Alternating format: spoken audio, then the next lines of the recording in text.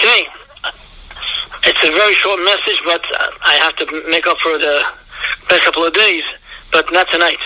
Just really, really, boys, you have to know that, of course, we spoke before Shavuot. We pumped it up to get to Har Sinai. But now that we got there, what's after? No, you don't go down the mountain. Stay on the mountain, right? And that's the job of this week. I continue. These 6 days, you already missed a few of them. I didn't speak about it, but these 6 days, you can still go to the Kotel Ma'aravi, has the same Kedusha as like Shavuot has. Within the 6 days, we say Hishem because it's holy days. You can bring Korbanot in the temple. In the old days, when you had to make up your Korbanot, you couldn't bring them on the holiday. You brought them these days after the holiday because there's no Chol Moed like Sukkot and Pesach. So these days are big days that take upon yourself something special and new, which means I didn't tell you before the holiday a very important point, but I'll tell it to you now. It'll make a difference for now.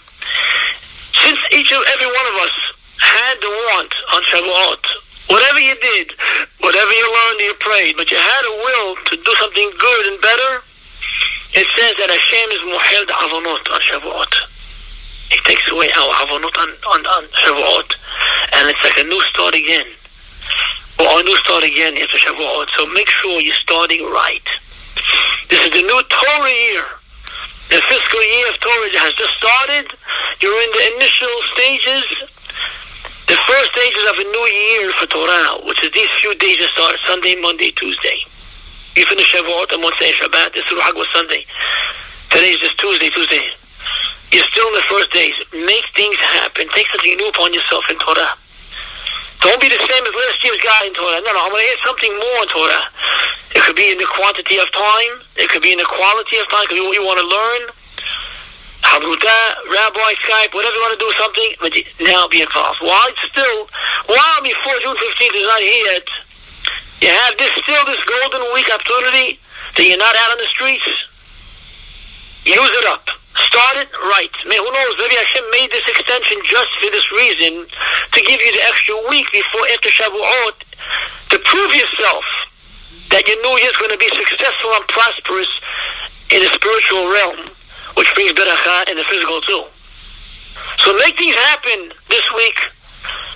You want to do your own things, but make sure that you have your spiritual segment of your day strong.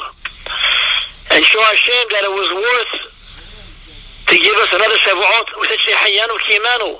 It was worth to give us life to get to another Shahag Shavuot, to start another new year of Torah year. We said the Torah year starts from Sivan, not from in September. The Torah year starts from now. The physical year starts from then. But the Torah year starts from now. It's a brand new year. It's a brand new shot. No one has to feel that he's on a loss. Oh, I missed the boat. You missed the boat. The train just started taking off this week.